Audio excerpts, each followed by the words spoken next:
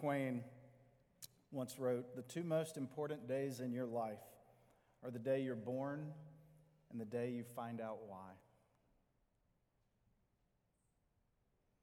And he's a humorist and a social satirist, right, from a generation past, but he touched on something with that line that I think is true of humanity and certainly even true of Scripture and the teachings of the Bible and the way of Jesus. The value of our why. And that's not just biblical. It's not just for Christians. I see it, read it, hear about it all over the place. I mean, there's a sort of an aspect to psychology that frames things through motivation, what your motivations are, as a way to kind of understand how you want to live and what you want to do and be. I've read articles lately about even professional coaching and executive coaching that is based in this understanding of what's your purpose.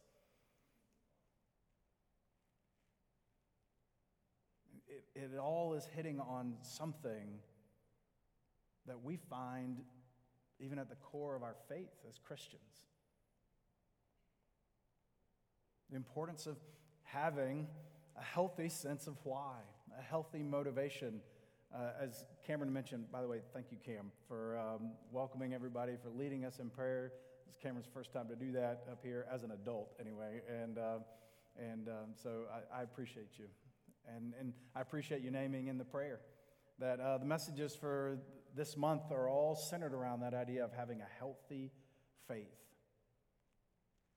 Last week, the message was about having a healthy self-image that we find in the Scriptures. We are told that each one of us is God's accomplishment.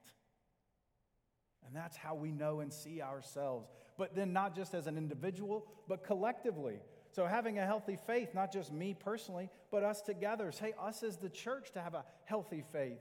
We know that we are together God's accomplishment for Chamblee, for this season, for this moment. And from a place of a healthy self-image, then we can give consideration to then what's our motivation for life and for living, for being. Sort of getting back to Mark Twain's comment. What does it mean to have a healthy motivation? And there is a particular place in the Scriptures that speaks to this that I want to read for us this morning. It's from Galatians chapter 5, and we're going to put the verses 22 through 26 up on the screen. I'll remind you, it's the Message translation. It's a little bit different than what you would normally see in here on a Sunday, but that was with intention. I'm sure you remember everything that was said last week, but in case you missed it, it's a little bit more of a conversational, readable translation, and just coming down to the core of who we are and what motivates us. And then next week, how we live that out.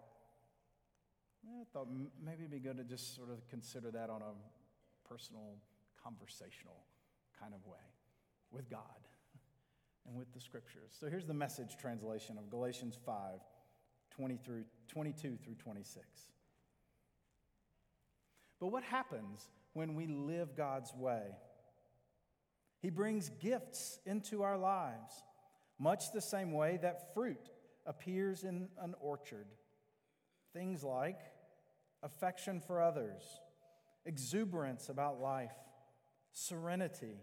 We develop a willingness to stick with things, a sense of compassion in the heart, and a conviction that a basic holiness permeates things and people.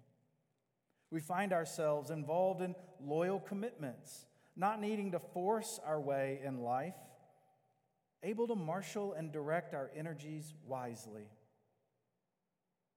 Legalism is helpless to bring this about.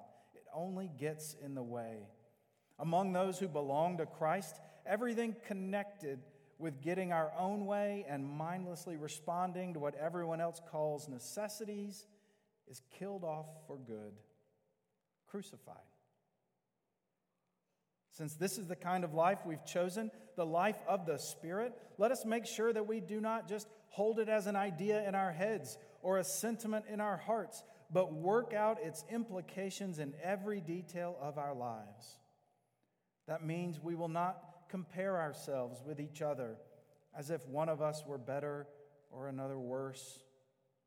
We have far more interesting things to do with our lives. Each of us is an original.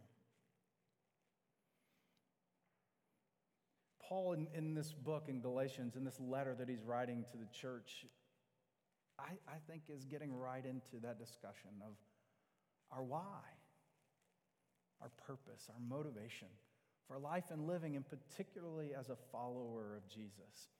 So if you'll allow me, I'll pose the question for you, a little reflection.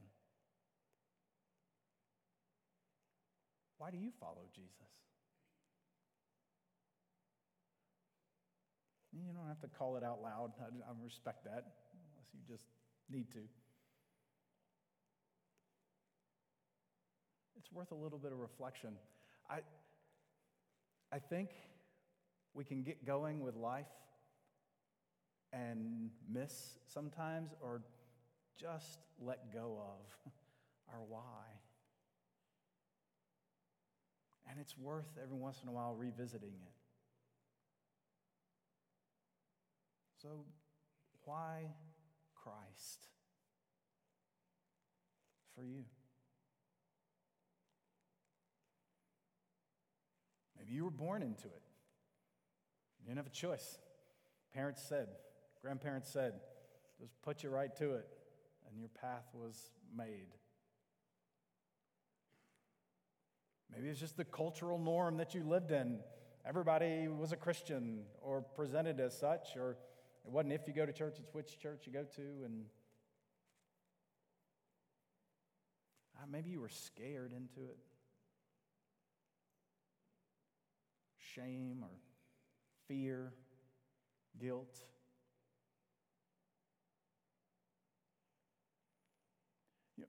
For any of all those, could I just say that if that's the case, my prayer is that as you lived into it and as you follow Jesus, you found something else, something more, something deeper as your why than you were supposed to or you were scared into it. Maybe you found life. Or home.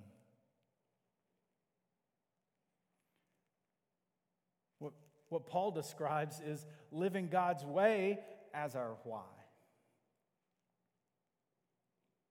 But those then who have chosen to live God's way, some translations say to live by the Spirit of God,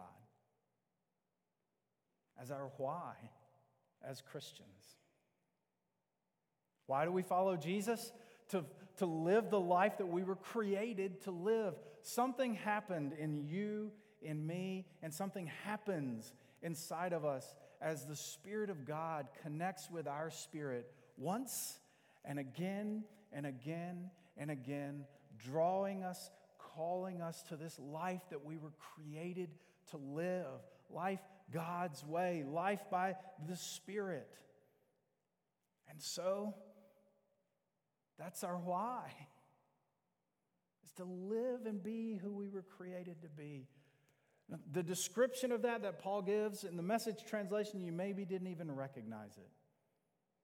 But if you've spent any time in the Bible, in the New Testament, or honestly in a church, or especially listening to me preach, what I just read was the fruit of the Spirit. You would have heard it as love, joy, peace, patience, goodness, gentleness, kindness, faithfulness, self-control. That this is our why, is to live life that way, characterized by the fruit of the Spirit of God. I'm so thankful for the way this translation points out. By the way, legalism isn't going to help you. when you take that and you turn it into a set of rules and expectations by which to judge yourself or other people, not only is it not going to help you, he says it's going to get in the way. Likewise, he says, living by the Spirit, living God's way with this fruit evidenced in your life means that all of this sort of getting our own way attitude, having things the way we want them, being right, or just living to try to satisfy the expectations of the world or somebody else, that all of that fades away. I mean, the language he uses is a little bit stronger. It's put to death, crucifying.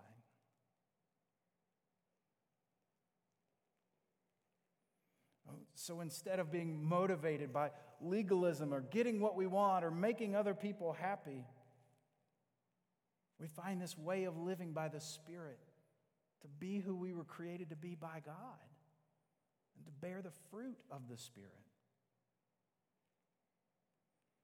And he says it's more than just an idea in our heads or a sentiment in our hearts. It's something that gets lived out every day in every aspect, in every corner, in every way of our lives.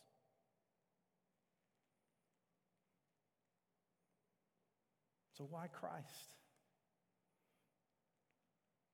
How about this? Why the church? Why do this together?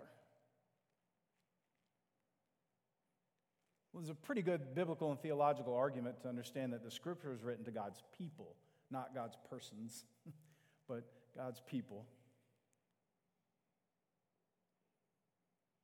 But why the church? Why come do this? Or any of the other things that we do together as a community of faith? That's a why question for you. Again, no need to call out your answer unless you just feel so motivated. But why the church? We can get more specific. Why Chamblee United Methodist Church? I can tell you my why. It's interesting. I mean, at least I was born and raised in the church, so I was one of those people that had no choice. But the Methodist Church, for me, Chamblee by way of appointment as a pastor, but the Methodist Church for me, because when my parents divorced, my dad remarried and married a Methodist. I'd been raised in a different denominational tradition, but moved in with my dad and stepmom, and so I went to church where they went to church, and it was a United Methodist Church. Oh, some deep and amazing answer. Okay, don't do that again.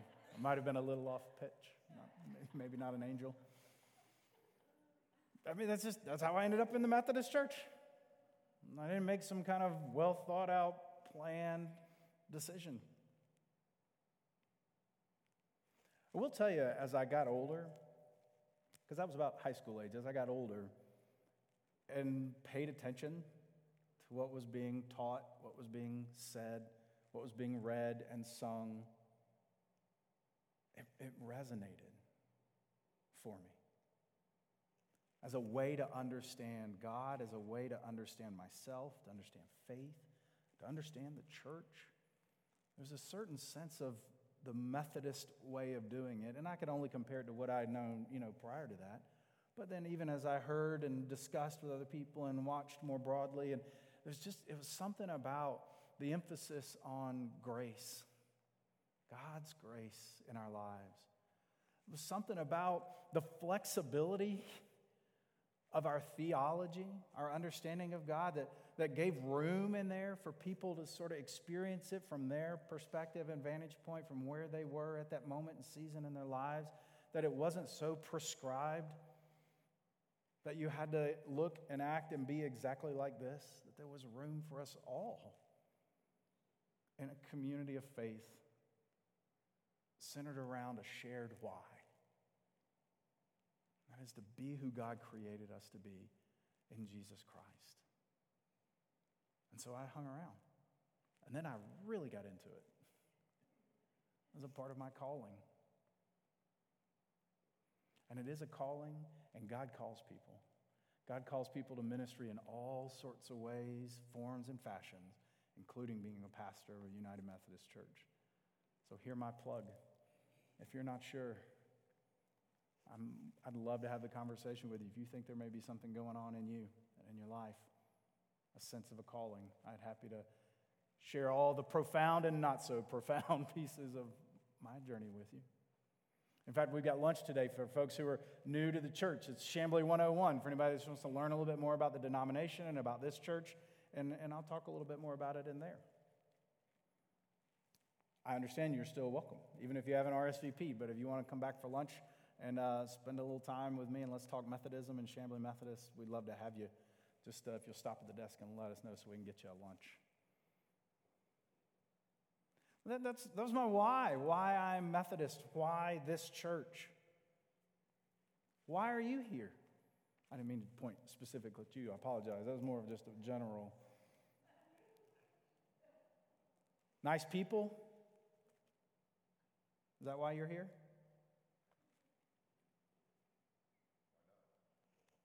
What's that? Why not? It's a darn good start. Absolutely. That is the thing I hear most from people who are new to this church is why. It's because the people were nice to me. And not just people who are new to this church, people who think back to why they're here. It's because the people are nice to me, which is one of the conundrums of this pandemic and post-pandemic world. And what makes it so difficult as we try to come back together is we love being with people, but nobody's there, so I'm not going to go. So, well, and that's why we revisit our why. Particularly in times of stress and strain or change or challenge. That's why we revisit our why. And why are you here? Maybe you had your needs met here. Maybe you had an experience with God here in this community or in this place. See, the beauty of revisiting your why is then that's where you live from. That's how you be in the world and in your church and with each other is out of that why. Out of being who God created and called you to be. Out of living life with Jesus Christ. As your why, as our why. Not just individually, but together, collectively, corporately. He is our why. His way. And the fruit that bears in us and among us and for the world is what makes us who we are. And it's why we be the church together. Simon Sinek, almost 15 years ago, wrote a book called Lead with Why. And he had done a lot of research in organizations about what made them successful, unique, and stand out in their field or in business. And what he came down to is the ones who do it best are the ones who lead with their why. Not their what or their how, but their why. I can't help but think, what does it look like for a Christian to lead with their why? In the way they live life, in the way you live life, in the way we live life. And then what does it look like for a church to lead with their why? Not their what or their how, but their why.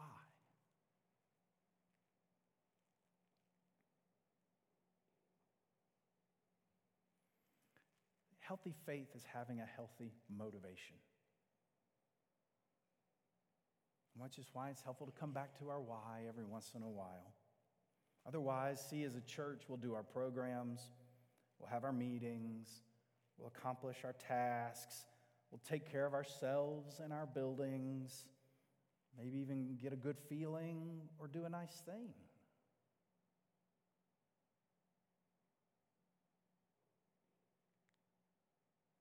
Why? Well, for the church, Jesus gave us our why collectively, he gave us our mission statement, the mission statement of the United Methodist Church. To make disciples of Jesus Christ for the transformation of the world. That's our why. That is our mission statement.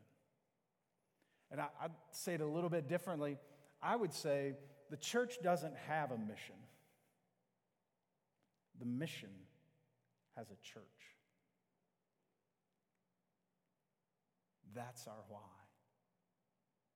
And that's who we are. And in a season and a time that is challenging in all kinds of ways, may we all spend a minute and revisit, reflect on our why.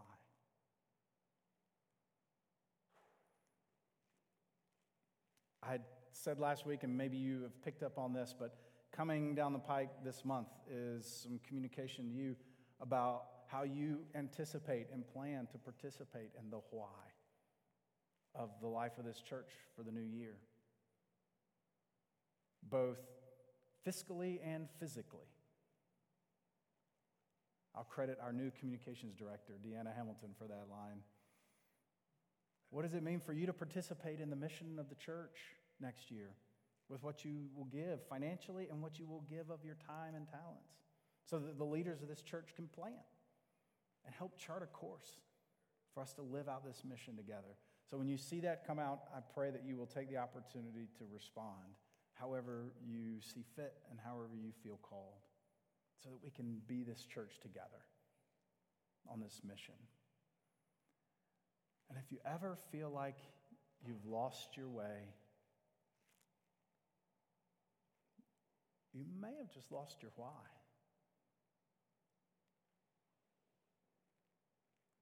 If you spend a minute with God,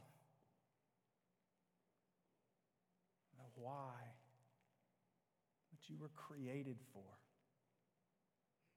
will begin to fill you back up and to set your path.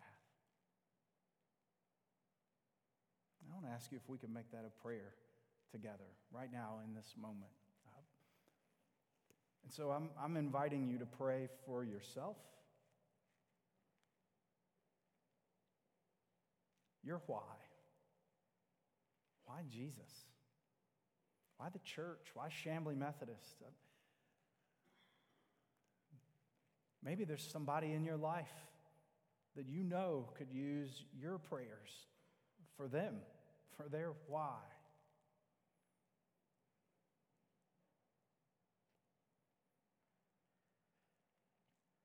And then right there along with it, I'm asking that we could pray for us together as God's church, that we dial in again to our why together.